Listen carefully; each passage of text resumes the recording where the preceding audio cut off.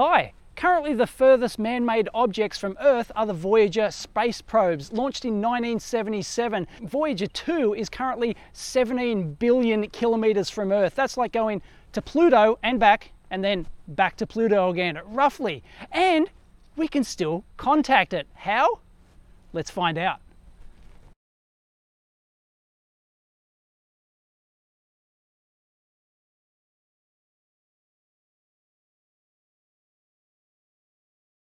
So what does it take to track Voyager 2?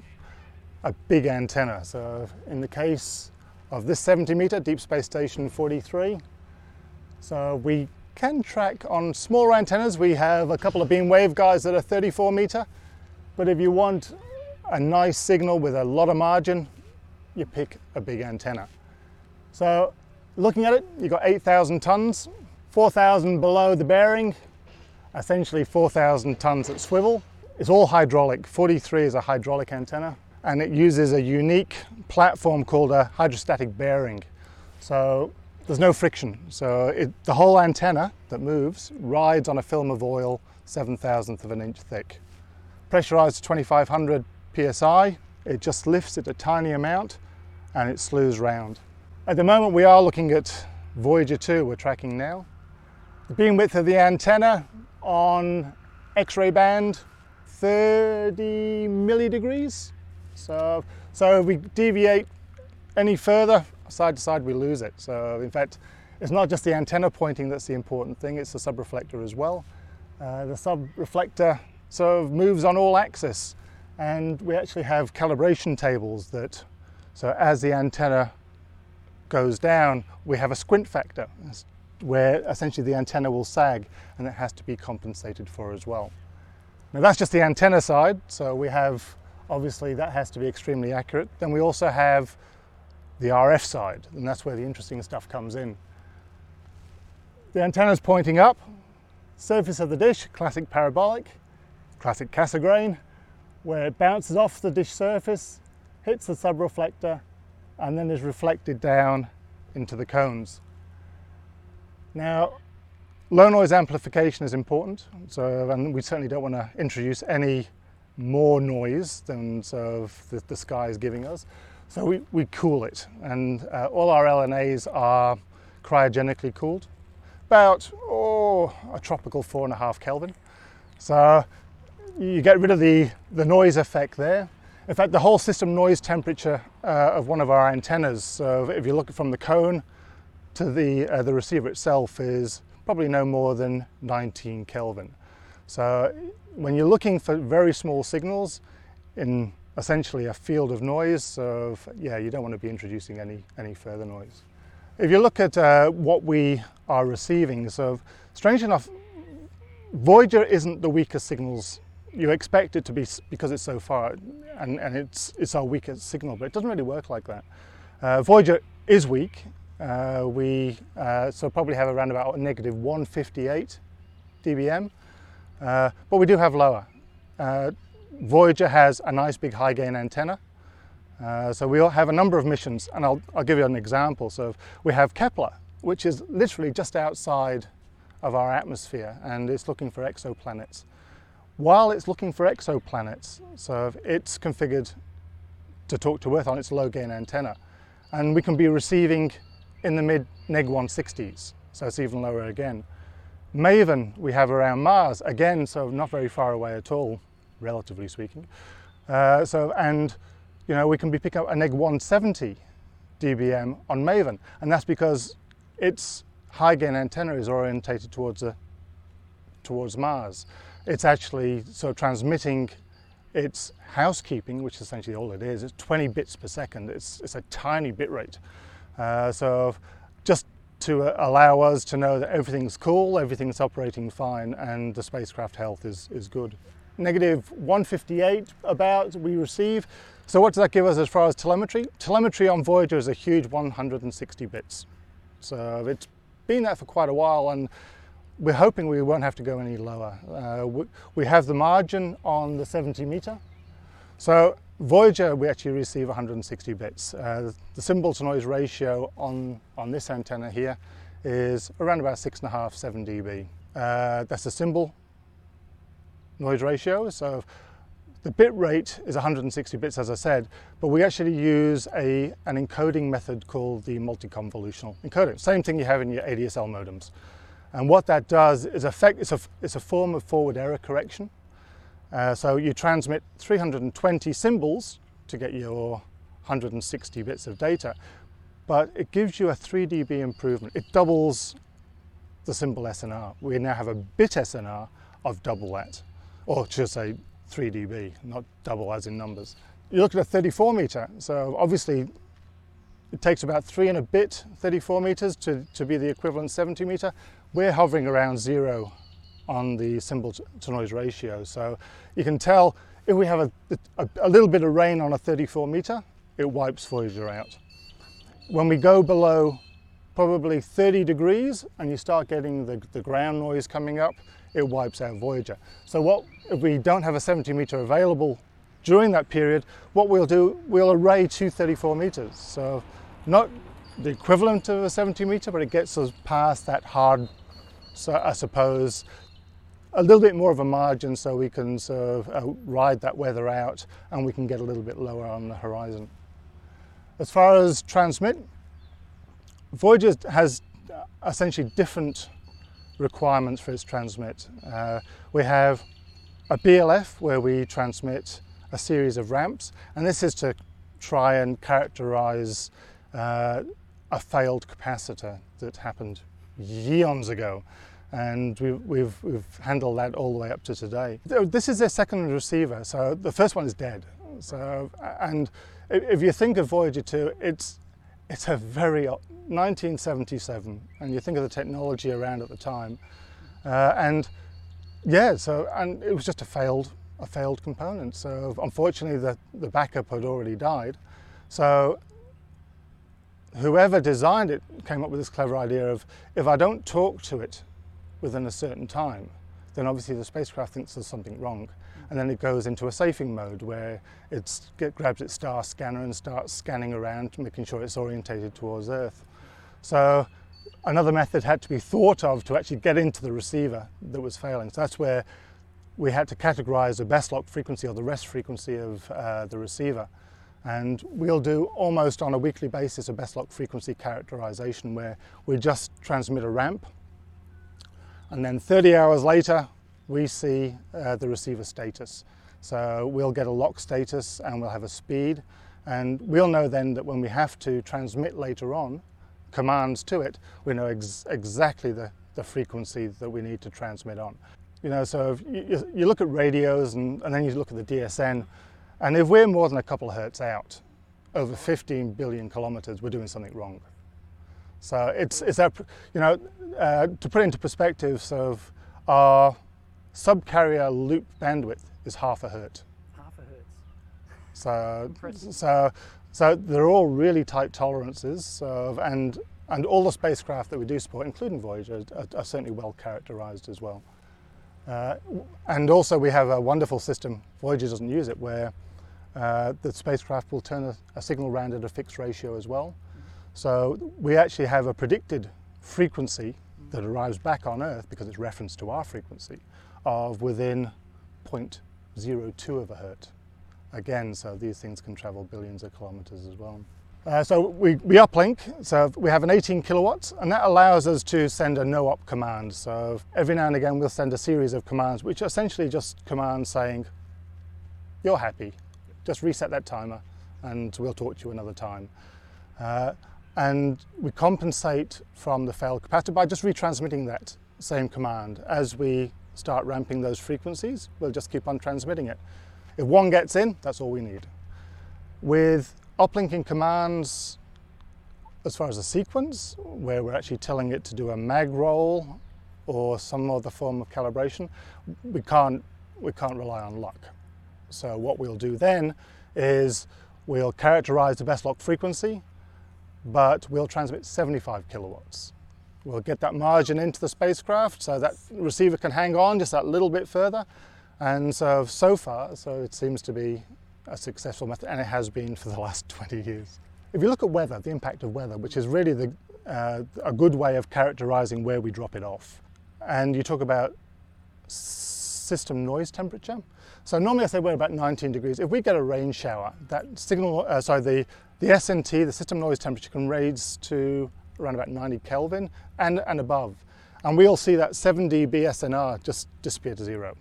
Right. So rain is a big factor here. I should point out with Voyager as well, it has two frequencies.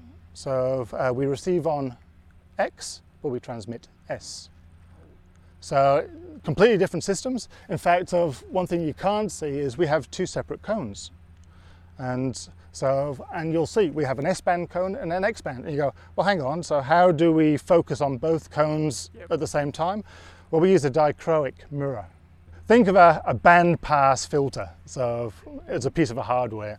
So what we have is we have the S and X signals coming down and a dichroic plate. I'll try and get you on there. A dichroic plate, which has perforations, which have been drilled to allow X-band through at that wavelength, but reflect the big chunky Sierra bands, which are reflected to a little umbrella mirror and then down into the cone. So it follows the same path all the way to the dichroic, and from there they're actually separated out.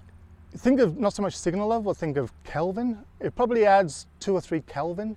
Right. So it does introduce a little bit of noise, and it does attenuate ever so slightly, but it's marginal. When we start looking at some of the even Mars Reconnaissance Orbiter and Mars Odyssey, and they're pumping down 3 megabits. They're using either a Turbo 1.6 or an MCD 1.6, so essentially out of 6 bits only one's good, but we can get down to a -6 symbol SNR. So you're looking sort of proportionally more noise than signal. So, and you go, okay, well, how do you pick the signal out of that? And fortunately, noise is random. It is. Where hopefully the signal isn't. So we're able to, from that -6 symbol SNR, we can actually get a positive 5 or 6 bit SNR.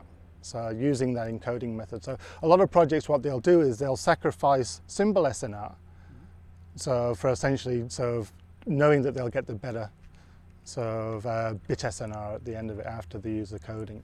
Sierra band on 43 is 400 kilowatts. We've used it probably twice since I started here 30 years ago.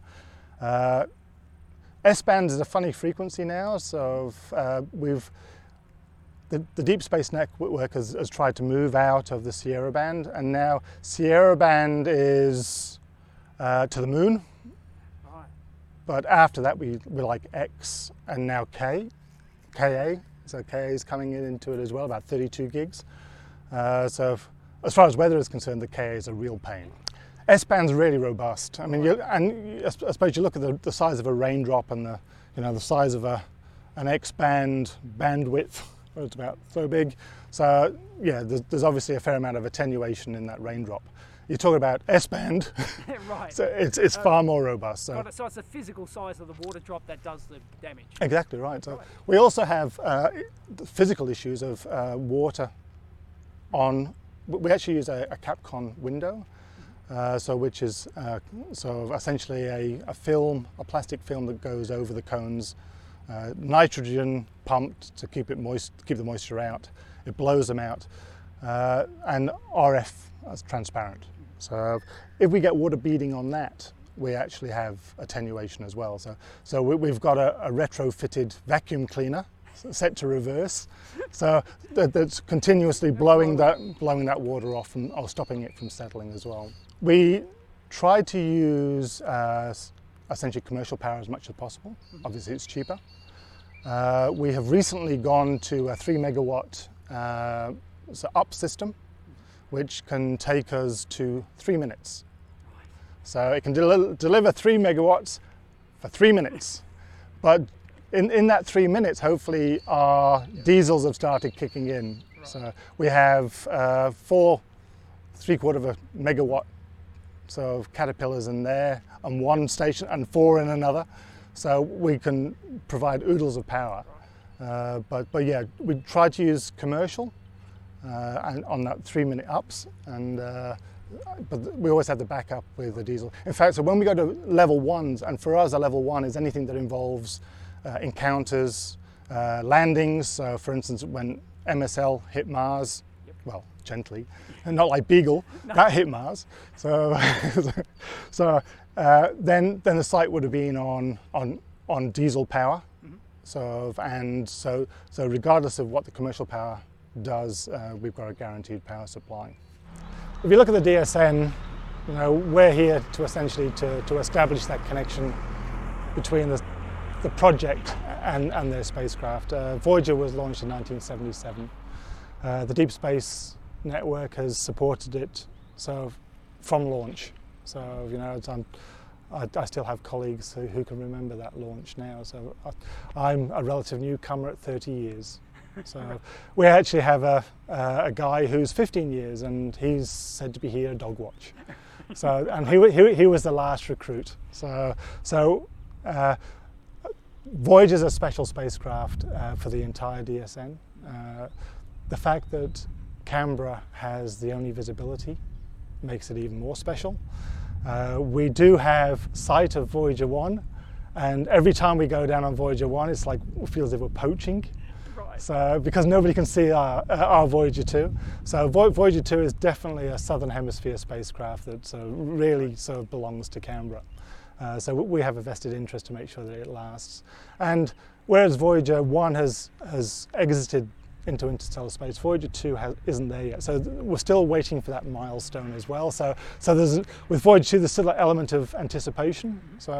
And you know, you think of a spacecraft that's just going out and out and out, doing nothing. It's not. It's still an active spacecraft.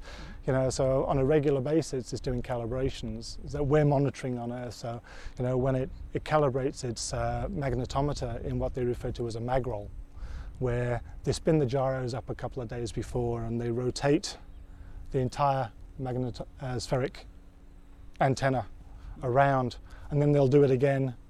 And we actually see that variation on the downlink as well. So, and here we are 15 billion kilometers away, and you really do feel a part of it. So even though you're separated by an awful lot of space.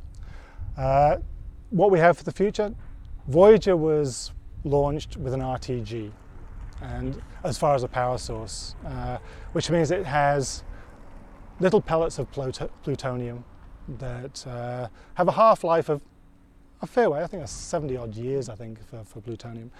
Unfortunately, the RTG themselves are starting to break down, so it's not the plutonium that's the issue, it's essentially the transducers. So we can't see us tracking Voyager beyond, say, 2025, which is still a fair number of years. And we're still hoping that it'll hit interstellar space sometime within that. I'd hate it to lose it, and then suddenly it found it. And 160 bits, we can still go further down. Right. We can still go down to 40 bits. 40 bits per second. 40 bits per second. So, in fact, it does that now. So when it does changes on board, and it does equipment swaps, it will go down to an engineering 40 bits. And we're talking about the paint drying. So 160 bits takes probably about 3 or 4 minutes to lock. So 40 bits, you know, you're pushing it out a little bit further. Actually, talking about Maven, the 20 bits, it can be anything up to 14 minutes to lock. After 13 minutes, you find there's some issue with configuration. It's a long wait to get to that second frame, so that can be an issue as well. So no, Voyager is quite special for the Deep Space Network, and so you know other spacecraft will come and go, but that's the one that's going to endure. Special. Did they design it to last that long? Did they think it would? I suppose by its nature, the fact that it had the RTG meant it could. Right. I honestly don't believe they thought it would. You know, you look at the primary missions that they had, you know, Saturn, Jupiter. After that, it was like woohoo. Yeah, bonus. So it was, and the fact that they actually got one shooting out to the south and one shooting out to the north of the ecliptic, so it gave a little bit of diversity as well. And so, you know, not so much for Voyager 1, but Voyager 2 had the secondary encounters, and they just kept on going. Sad thing, we went in the right part of the space to do Pluto. Right. But you know, the Uranus and Neptune encounters were quite special as well.